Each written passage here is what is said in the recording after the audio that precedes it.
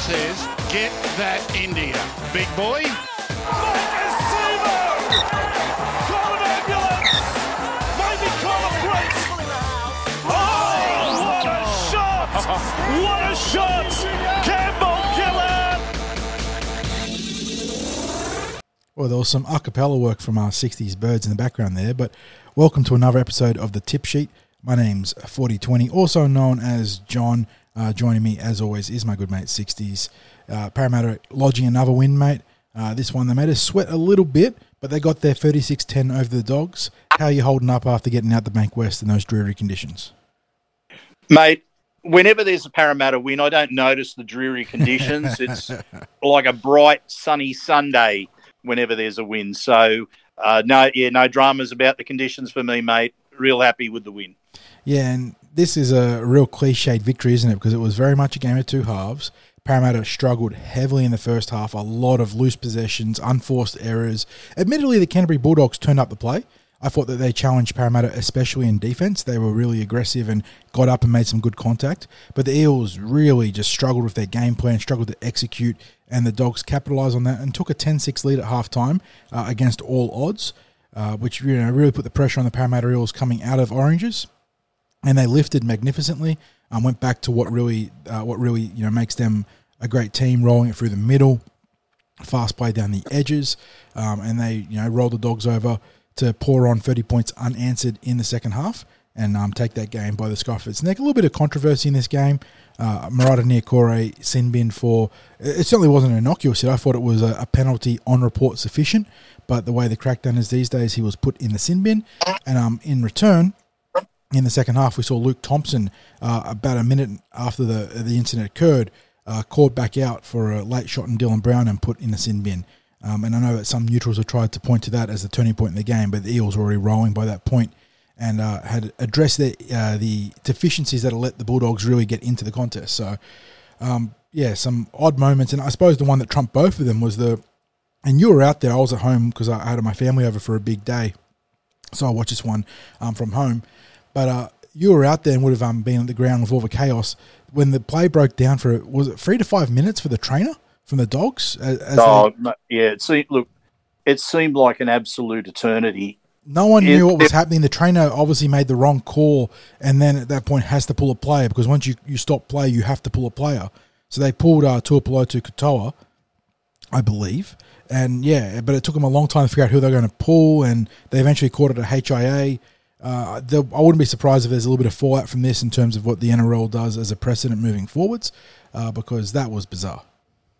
I think if you're in a situation where you're a bit confused watching at home when you had the benefit of the commentary team were literally at loss to explain it. It was bizarre.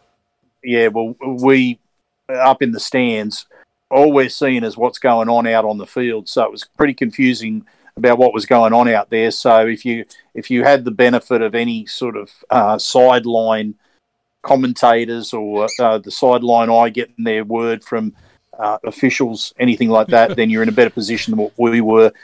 Look, it was one of those games where from start to finish, there was going to be an element of ugliness about it. Mm-hmm. I think Mitch tweeted one of my comments midway through the first half where I said that the referee, Matt Cecchin, whom I'm actually I have a lot of respect for Cecchin as a ref. I think he's one of the best around. But he was literally doing backstroke out on the field. Such was his arm movements to the Bulldogs to get back on side behind him. He just kept waving the arms from his side in that backstroking sort of motion, saying, both sides of the ruck, get back behind me. And it was literally non-stop. And if it wasn't that, it was certainly the Dogs just holding down in the ruck. And that's an important point because Trent Barrett had a big complaint in his post-match presser about how he felt that the Dogs were unfairly penalised. But, geez, they got away with a lot that could have been called even beyond that. They deliberately almost gored with their heads in the ruck every time they got up to slow down the ruck more, and it could have been caught a number more times. And, yes, the Eels were dominant in the six against and penalty calls, but I think that was warranted. If you're going to play that kind of style, the Melbourne Roosters slow-down style where they back their defence to give away the infringements and allow a set defensive line. You've got to take the punches when they come from the officials. And they actually... It was you could have actually argued at the point where the Bulldogs were ahead of the Eels that they were doing a far better job of stretching the rules than what the Eels were today. And I think that summed up the first half, where you had, I think it was fair to say, Parramatta was becoming frustrated with the ball in hand and looking not just clunky, but completely out of sorts in attack. Mm-hmm. And a lot of that was really down to the Bulldogs' spoiling tactics. Correct. And they copped a bit of a penalty count and a 6 again count, but I thought they got off well and truly easy on that, and were probably lucky that they weren't pinged far more often. It was it as I said, it did make the game in the first half quite ugly, and thankfully Parramatta just stopped going lateral, which they were trying to do far too much of in the first half, and then expose the weaknesses in the Bulldogs' ruck area. So let's take a run through the macro stats, the team stats in this game, with the Parramatta Eels prevailing 36-10 over the Canterbury Bulldogs. Ryan Madison starting the scoring when he fortuitously took that drop ball from the Dogs and dived over. Mitchell Moses, Sean Lane and Reagan Campbell-Gillard all followed, with the two big men there, Sean Lane in particular, scoring a memorable try with the Brett Kenny dummy. So he did well there. And it was capped off with a double to the rookie Sean Russell, which was awesome to see, and the team rallied around him there and really celebrated. Mitchell Moses having another flawless night off the kicking tee, 6 from 6. For the Dogs, Dylan Napa, likewise with Ryan Madison, fortuitous recipient of a batted or drop ball. And then the Dogs added a second try with Tuapolota Katoa scoring while the Eels had a man in the bin. Jake Averillo just going 1 from 2. Like we mentioned before, Murata Niokore and Luke Thompson both spending 10 minutes on the sidelines due to sin binnings. In terms of the possession and completions, Eels dominating possession 58% to the Dogs 42. Time possession skewed heavily to Parramatta as a result, 32 minutes for the Blue and Gold and just 23 minutes for Canterbury. Eels completing at 77% clip, Dogs at 71%, and credit to the Eels to get their completion rate to 77%, because I think we were saying in the first half it was barely 60%, 60s, so which means that in the second half they must have dialed it up to 90+%. Yeah, it would so much better in the second half than that first half. First half was out there. It was certainly frustrating watching the errors, but as I said, I think that a lot of that came down to the spoiling tactics, and we didn't respond well to the spoiling tactics. And that's thank heavens for half time, mate. That's been where the Eels have had some struggles this year, of St. George and Manly to an extent of those spoiling tactics, but the possession dominance reflected in the attacking categories. Eels ahead on runs, 650 more run meters. 600 more run meters. Doing my maths. 100 plus more post contact meters. 5 line breaks to 1. 25 tackle breaks to 12. More than 5 meters in advantage on the average set distance. Again, the slower play the ball, 3.97 seconds to 3.31. Eels with more offloads. Better kick defusals, which was pretty obvious during the course of the game. 77% effective defusal rate for the Eels to the Dogs, 47%. Both teams defended really well, actually. 95.2% effective tackle rate for the Eels, 91.4% for the Dogs, which probably was, you could see that from the eye test. Both teams had, particularly in the first half, really strong contact throughout. The Dogs actually had one less error than the Eels, 11-12, but then you talk about the penalties, 4-1 conceded, ruck infringements, 6-1 conceded, inside the 10, 2-1 conceded, and then a sin bin apiece. The Dogs apparently only used 4 interchanges, which must have been due to a number of HIA substitutions, because they had at least 2 or 3 of those that I saw throughout the course of the game. So you can't imagine them using 4 in a normal game. In terms of the individual stats, mate, I mean, Quentin Gufferson had a good game, a very good game. I thought the halves played okay. Reagan Campbell-Gillard was very good. Browning was excellent. Sean Lane, barring that one really bad error in the first half, was excellent. But the play of it, he just pops off the stat book. Isaiah Papali'i, 20 runs, 238 metres, 110 of them post-contact. He's got him down for, where are we? They said 8 tacklebarcelona.com, but Fox reckons it was 11 on their broadcast. He was, and on top of that, he didn't, slack in defense. He made 30 tackles with 3 missed, so a 91% effective tackle rate. He was just an absolute monster on that left edge. They were bumping off him every run. And I just before we talk a little bit more about ice, what was the total post-contact meters? Have you got a total post-contact meters for the Eels? Give me, if you wax lyrical for 30, not even 30 seconds, I'll get the old Microsoft calculator out and I'll, no, there was one back there. What am I saying? There is one back there. Post-contact, 648 to the Dogs, 439. So comprehensively outgaining the post-contact there. And the biggest culprits, the biggest exemplars of that, obviously, is Papali'i, 110. We got 37 from Hayes, 39 from Dylan, 65 from Reg, 39 from Junior, 70 from Nathan Brown, 64 from Murata, 56 from Sean Lane. So a lot of contributors there. I thought that was as much as there were some missed tackles from the Bulldogs. I thought it was just the leg drive in the contact from the Eels players that made a difference down the middle. For mine, I was glad that we started to head back and do some damage through centre field in the second half before we exploited the edges, because there was plenty of meters to be made. I didn't think we did that quite enough in the first half. No. And we did that so much better in the second half. Just with regard to Ice, I thought he was absolutely outstanding today. You summed it up in saying that his performance just pops off the page. He was a standout in any 3-2-1s today. It was just he had his family over from New Zealand. What better performance could he have put on for having the family there to watch that? So it was some good timing for the families of Parramatta players, because I know that the Hipgraves came down by coincidence this week and ended up with Keegan playing first grade. So, yeah, really good to see that. And I think Nathaniel Roach had family over as well. So it was really good timing for some of the Eels players. And those blokes delivered as you'd hope that they would. But it was, great individual performances out there in what I'd probably give a pass mark to without getting carried away in terms of a team performance. And so you mentioned, really pleased. Just some of the what's your main takes from this match, mate? I mean, it shows you the importance of getting to your kick. The Parramatta Eels were just the first half. There must have been half a dozen plus errors in the Bulldogs half. Just really soft turnovers where I know that at one time Dylan got the ball knocked out by a great tackle. But beyond that, there was just some really soft drops. Tom Opachik dropped it once or twice. We mentioned that Sean Lane had a bad drop. It felt like, just across the park, the team weren't quite switched on. And it shows you what happens when you give teams like even the Dogs, the lowly Canterbury Bulldogs, for all the jokes about how bad they've been going. Well, not even really jokes. They are travelling very bad, although coming off a very good effort against the St. George Dragons. If you give teams like that a chance, they will push you.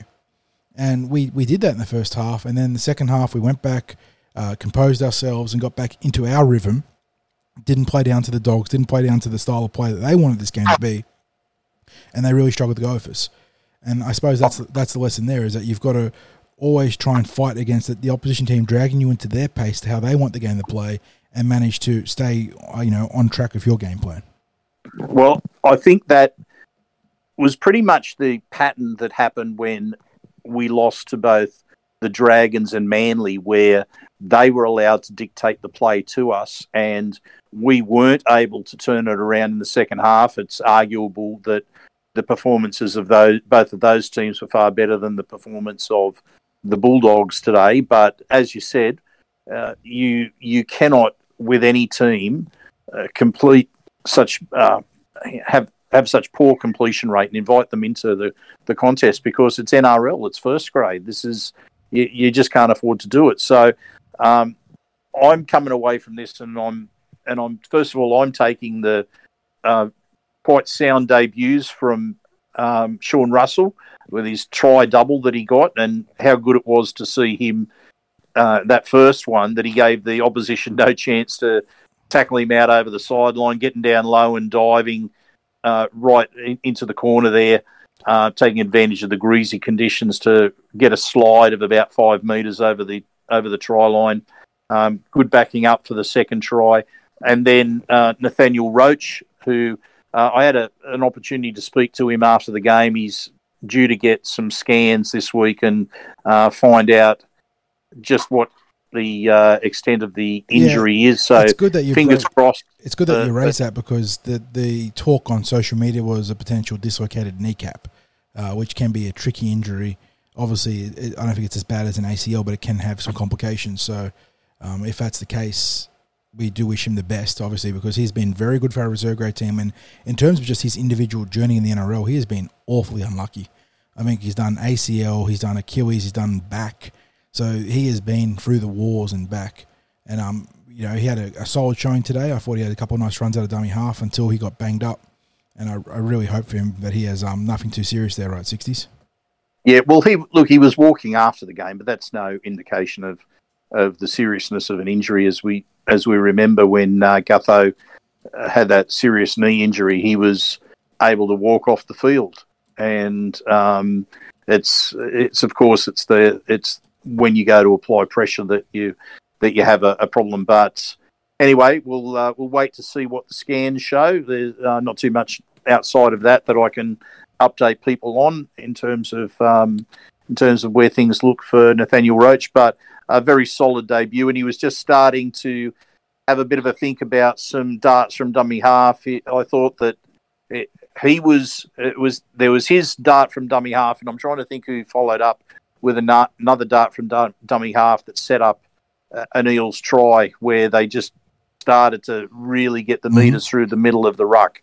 And I think he was just in that process of about to explore. Yeah, he was really ready to open up into that game at that point, and unfortunately, it looked like there was nothing in it. He just got wrapped up in a tackle. He didn't scream out or anything like that. He sort of just sat there, and then I think it was Gufferson and the ref immediately sort of just said, no, time up. So hopefully there's nothing serious, and if there is any sort of injury, it is on the shorter term for recovery, because he's been really fun to watch in Reggie's.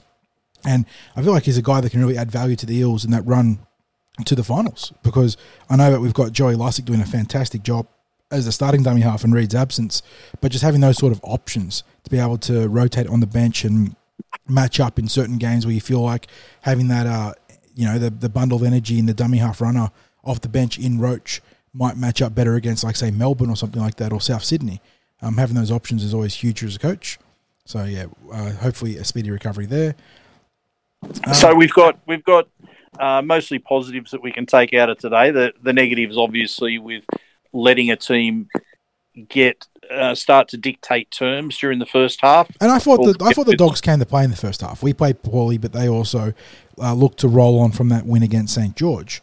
But yeah, like you said, we let them dictate the flow of the game a bit, and that's always frustrating, because that's how we lost to St. George and Manly and South. So, like, those 3 games, our 3 losses, each of them was from the opening portions of the game. The opposition team managed to impose their will a bit and allow, force the Eels to play within the confines of how they wanted to control the game. Yeah, and it was strange to watch, because the Bulldogs look like, I'm just trying to think the right way to express this, but they really didn't seem like they were threatening our line in any way, shape, or form. No.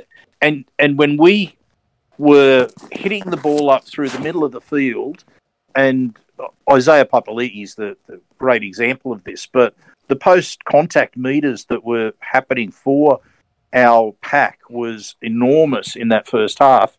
But then when we were getting into the quarter, the Bulldogs quarter, it seemed like all of a sudden there was a little bit too much lateral, and then we had the Dogs getting up offside, slowing down. It was, as I said, it was just ugly to watch, especially in the first half. And even though they tried to continue with those tactics in the second half, fortunately the Eels adjusted quite well and got away with what became a comfortable-looking scoreline. And it is good to see the Eels make those adjustments at halftime. A lot is made in the media of the way we finish games. We are, I think, the most successful second-half team in the competition, having scored the most points and conceded the least.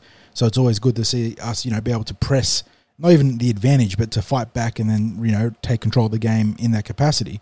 But yeah, I mean, I tipped a big win against the Dogs in the Para podcast, so it would have been nice to get the big win, but we did secure another, 26-point differential victory, which is very respectable. But I think when you're talking about fans having or not being happy with a 26-point win, we're really indicative of expectations that are, I don't know whether you'd say that they're ridiculously high, but when supporters aren't happy with a big win, it's a funny sort of scenario, isn't it really? The NRL is just such a wild place right now, and I feel like as good as the Eels are, there's unfair expectations levied on every victory because you see the likes of Melbourne and Penrith blowing out teams even more absurdly than what the Parramatta are doing, because 46-10 is a huge win in anyone's books. Yeah. And, yes, we had the slow start, but we still came home and got the job done. It's just things this year are just absurd. The difference between the haves and the have-nots has never been more stark by contrast, and even though the Eels are one of the best three teams, I would say, in this competition, even their own fans hold them to such a high level of expectation. So they got the job done, and certainly the tape's going to reveal some issues they have to address. But this is a game last year when we were in the same period of the season where we were slumping, that we either lose or you grind out a 16-10 victory and sort of we got the win, and a win's a win. But the Eels, yes, there's things that not even nitpick. There are things to legitimately complain about here, namely that first half. But there was a lot of good in this game, and it's a win that you still get momentum from because of the way they finished it. Yeah, and really, it's a good game to go into the match against Penrith on the back of. And this is a very tricky period now because it's Penrith next up, but it's actually a bye by any name but that because of the standalone Origin weekend. So you have standalone Origin, Penrith bye, which leads to a very interesting selection for Team West Tuesday because you had the two players that dropped down this week in Oregon and Bryce. You also have Reid Marnie, who has declared himself fit, I believe, for the Penrith game, although I know that Brad Arthur was last saying he wanted to rest him there. And now with Harry Grant being ruled out of State of Origin, the question will be levied towards Reid, is he ready to go for Queensland? Because they're going to come asking.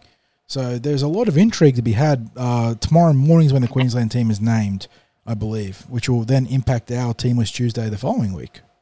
Well, if it might, but the Origin game, of course, gets played before the next round of NRL. Right. It's a standalone, so your guys are backing up.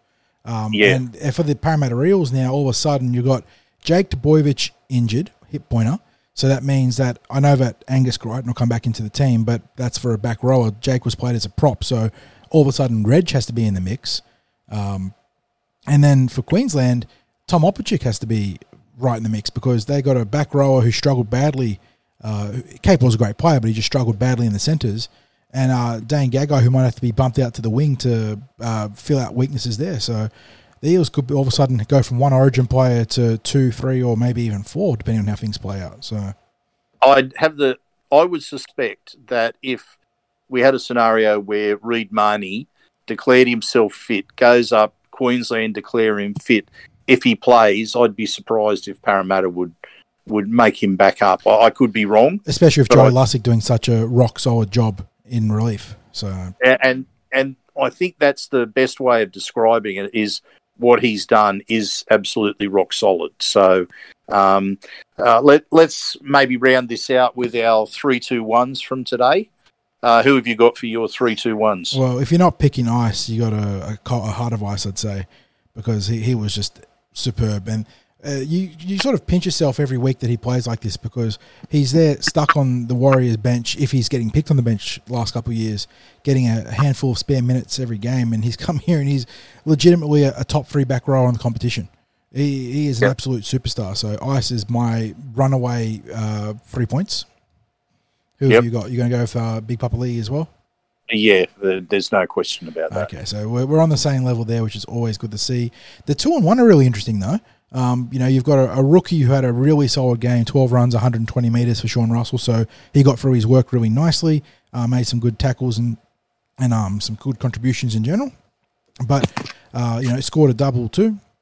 But, Quinton Gufferson had a great game. Nathan Brown had a great game. And I think I might go with Brownie because that ball he gave to Sean Lane was just the thing of, dreams as a halfback, let alone a lock forward. And he also banged out just about 200 metres on top of all the tackles he gets through. But that's not to deny someone like Quinton Gufferson a good game too. So I'll go with Nathan Brown for my 2. Who's taking up your deuce on the 3-2-1? Yeah, I'm thinking.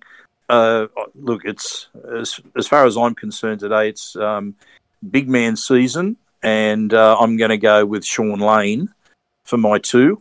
I think that his post-contact meters today, and even taking into consideration the long-distance try that he scored, but I thought his carries were strong. He did have that one error, but I liked what he produced. And probably for my 1, I'm going to go for Gutho. Yeah, you could throw the rookie in there, Sean Russell, as either an honourable mention or the 1 point by virtue of scoring that double on debut. But I think Gufferson is my 1 too, with Sean Lane narrowly missing out purely because of that error. If Sean Lane can get rid of that stuff in his game, he is an Origin calibre forward. But the problem is he has that in his game at the moment. So, but we've spoken about it regularly. 60s, the move to the middle has really reinvigorated him. He is really difficult to tackle. Opposition teams, regardless of how good their defensive line is, just struggle to bring down the big, rangy, once upon a time back rower.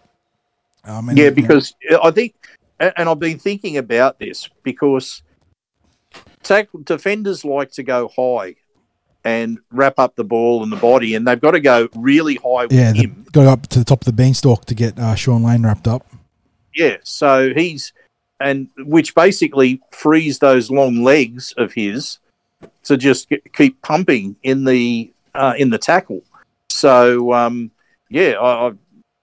think he's been doing outstandingly well in that middle defence. So in the middle with the attack with the post contact meter has just been outstanding. So I couldn't go past him just for the contribution that he was able to make today. That was a season highlight reel try too.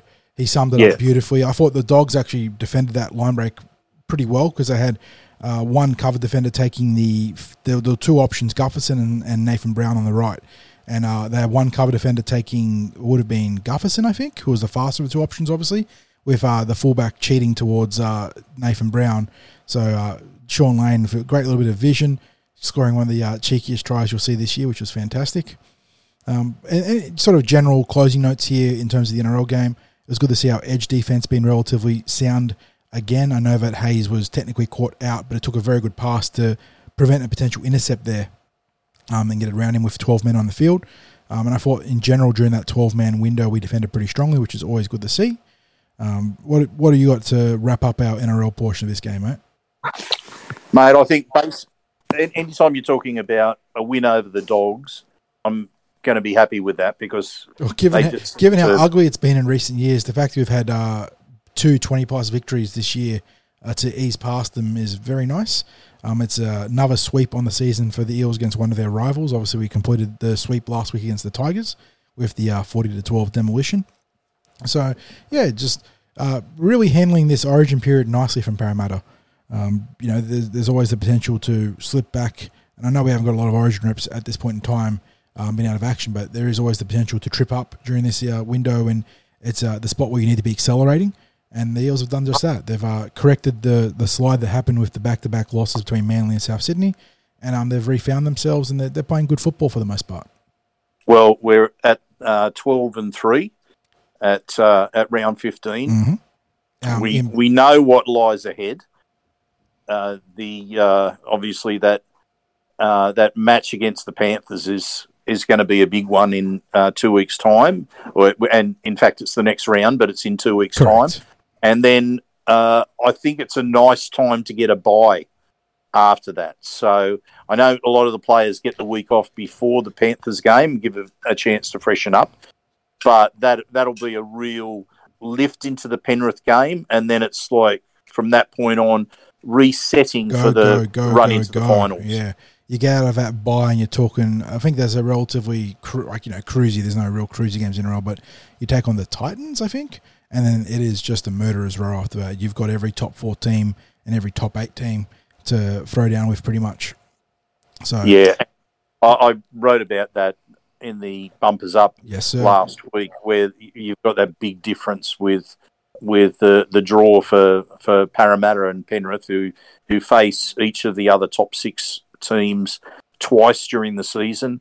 Then you've got your Melbourne, South, and Roosters, who play the others, who have 2 matches against 4 of the other top 6 sides, and then you get Manly, who are only expected to face the other their matches against the other top 6 sides. There's only 2 teams that they have to play and we're one twice, and that's obviously Parramatta and Penrith. Yeah, so they've got an absolutely dream-made draw to cruise into the finals. But we've seen in the past that those sort of draws can often backfire when it gets to sudden death football, and perhaps having a more battle-hardened approach into the postseason serves your team better. And we're going to see this year for Parramatta, because they had a very idyllic run last year.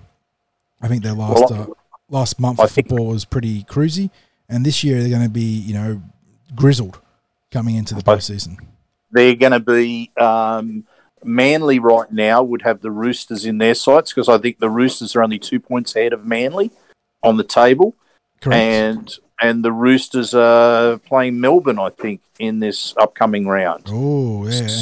And the Roosters do hold a 60-point advantage in differential over the Seagulls, but that can evaporate very quickly, as we've seen for some teams. That could literally evaporate in 1 week. Yeah, that's all it takes. Manly have a big win, and the Roosters suffer a bad loss. Of which Melbourne are more than capable of putting on them the way they're playing. Absolutely more than capable of doing. So that'll be interesting to see how that pans out. But I think Manly, if they only need one of the other top 4 teams to slip up, and I'm going to declare now that they will finish ahead of the Roosters in the run to the finals. The Sea Eagles, I think I think the Roosters are doing it tough in terms of their injuries and having a tougher draw than Manly. So we'll get to see where that happens. Now, we did have one other game on there today, mate. There was also the flag yesterday, but that was another unfortunate outing for our 21s. They ended up losing to the tune of 32-16 out at New Era. They matched the Dogs early on, but fell away in the second half. So, yeah, they've really struggled. And we've explained why they've been struggling. But like you said, 60s, there was another game today where the Eels got the positive result. Yeah, it's a nice turnaround from the last time that Parramatta took on Mounties. I think Mounties got out to an 18-0 lead or something like that. They raced out to an 18-0 lead. Was that right? Spot on, 18-0 lead. God, I'm having a brain fade here, but the halfback, not Flanagan, Lachlan Lewis, had the ball on a string or tied to a magnet or something like that in that game. Multiple kicks, just took the perfect bounces. Hayes Perham had a shocker at fullback, and they raced out to the 18-0 lead. Parramatta fought back in that game, but it wasn't enough, and the Dogs prevailed in one of the... I think Parramatta's only 4 losses this season. They've been very good in the Cup. So this was a good vengeance game. It wasn't the prettiest win, 22-6, but they got the job done and eventually converted a mountain of possession and territory into those points for the Eels. Ellie Elsgaham, Wiramu Greg, Solomoni Solomoni, and Blake Ferguson scoring, Rankin going 3 from 4 from the tee. Jackson Topine and scoring, and Kyle Flanagan converting for the Dogs or for the Mounties. I suppose the only real big negative of this game is that I believe that Wiramu Greg was injured in the dying minutes of this game, and I think someone reported that he walked out of the stadium in a moon boot. So I'm not sure if the extent of his injury is there. Yeah, I did see him come out in a moon boot, so that could be unfortunate for him.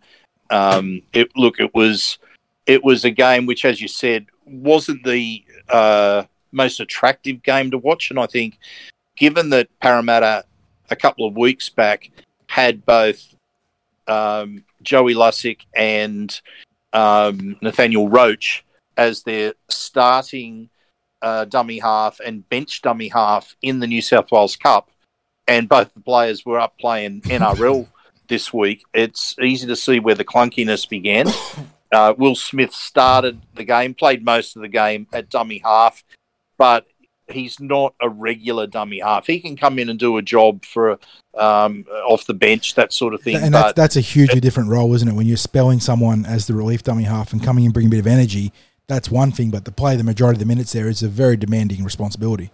Yeah, and then when he went off the field, and I'm trying to think it was one of the bench boys, the fellow we got from the Bulldogs. Lalatoa Mataafa. Sorry? Lalatoa Mataafa. Yeah, Mataafa. So he, from memory, was ducking into dummy half in the last 20 minutes or so of the game, and yeah, there was quite a few passes that were hitting the ground rather than finding their mark, and that's not a reflection on him because that's not his position. He's normally a fullback, a winger, a half. He's capable of playing in the halves, but he's not a dummy half by any stretch of the imagination. So when he came on, yeah, I thought our halves struggled to have any consistent service, and I thought that was reflected in how the match went from that perspective. You put it down as a win that they're very happy to get because it keeps their position up near the actually second in the ladder now. So they've now overtaken the 22 points to Magpies with that win. Yeah, and 6 points behind the surging Penrith Panthers. So unlikely to bridge that gap between now and the finals because I can't see Penrith dropping the 3+ games needed with Parramatta not dropping anything in the meantime. But if they finish top 2 this season, that is an outstanding result. It will be. And what will be an interesting measure as they take on the Penrith Panthers this week is we saw the reserve grade trial up at Penrith earlier this season, and Penrith's reserve grade team did an absolute number on the Eels. I think it was something like 42 or 44-0? I think it was 40 blot maybe or something like that. It was a very one-sided affair. Yeah, and Penrith were fielding a lot of players that I hadn't really heard of as far as I was concerned. It was a genuine New South Wales Cup trial, and it was like, where have they pulled this bloke from? Where have they pulled this bloke from? It was comprehensive. And that was on the back of Parramatta having a comprehensive New South Wales Cup trial win over the Dragons. That's right. We came to this game, this trial pretty confident because Parramatta looked so good with what was even close to our full-strength Reggie's team against the Dragons. A lot of young guys in there. And, yeah, it turns out that Penrith were just a class above. Yeah, so anyway, it's always good for the NRL team that they've got a New South Wales Cup team who are on the rise, who have players in form, that they can select out of that team to get a run in first grade when he needs to bring in players either due to injury or maybe if he's, as I suspect, he wanted to get some meters into the legs of Oregon and Bryce Cartwright by playing them in New South Wales Cup this week. So he's able to, with confidence, bring players up to take their place in the NRL team. And you've got a bit of competition for players. You've got quality opposed sessions at training, and you've got a bit more of a winning vibe throughout the club. And you compare that to last year, and every team went through it. But when you had the NRL bubble last year and no reserve grade being played, no New South Wales Cup being played, then you had limitations as to who teams could select in first grade. You had limitations about the quality of the opposed sessions at training. And this year it's full steam ahead with those sorts of things. And as we know, we've got a very high opinion of Ryan Carr as a coach. He's doing a fine job with the Eels New South Wales Cup team.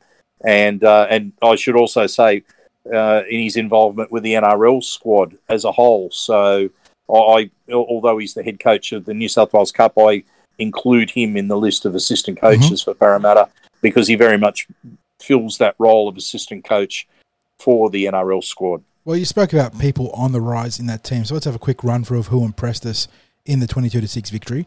And once again, it's a lot of the usual suspects here. We saw statistically a number of players have outstanding gains. Hayes Perham, 22 runs, 225 metres, so he was a very good showing of him at fullback. Ferguson pumped up his numbers a little bit with those two line breaks, one where he got bundled to touch and one where he scored, but 13 runs, 230 metres is nothing to snort at, but he's probably still a little bit off a first-grade recall, unfortunately, for Fergo, but Will Penasini had another great game, 20 runs, 196 metres.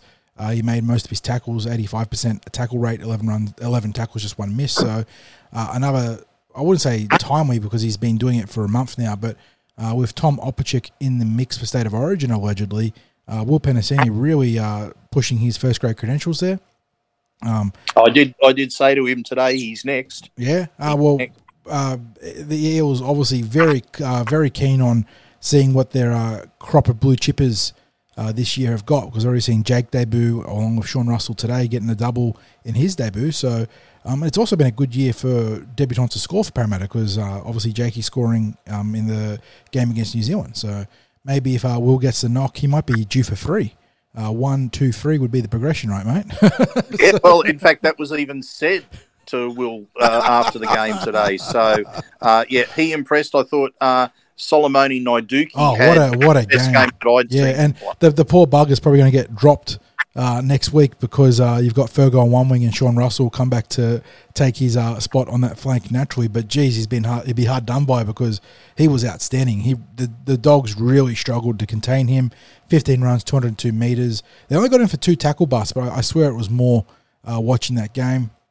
It could have also been, and I would have thought the same. If you would have asked me to guess how many tackle breaks he'd made, I would have said 7 or 8. Yeah, comfortably. And it could just have been a case of as well of those post-contact meters, where maybe they don't put it down the stat as a tackle break, but he's just barging with players holding on to him and barely holding on to him. So, what was his post-contact meters like? They must have been huge then. So if he he's had not down for 202 metres run, with 64 of them coming post-contact.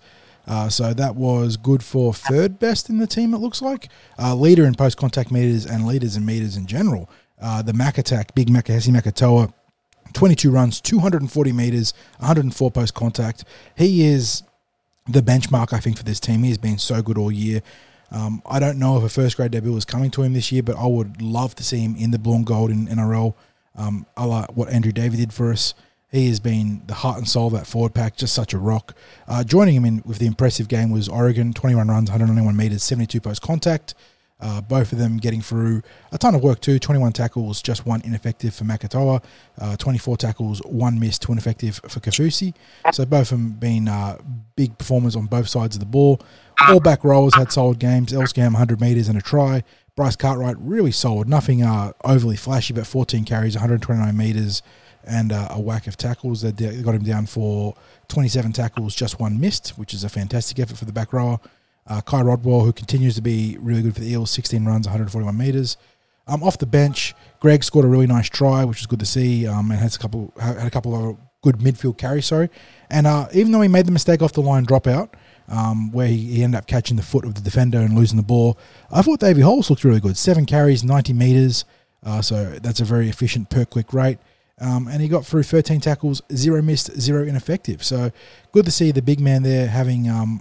I wouldn't say a breakout game in Reggie's, but just being a real positive contributor off the bench.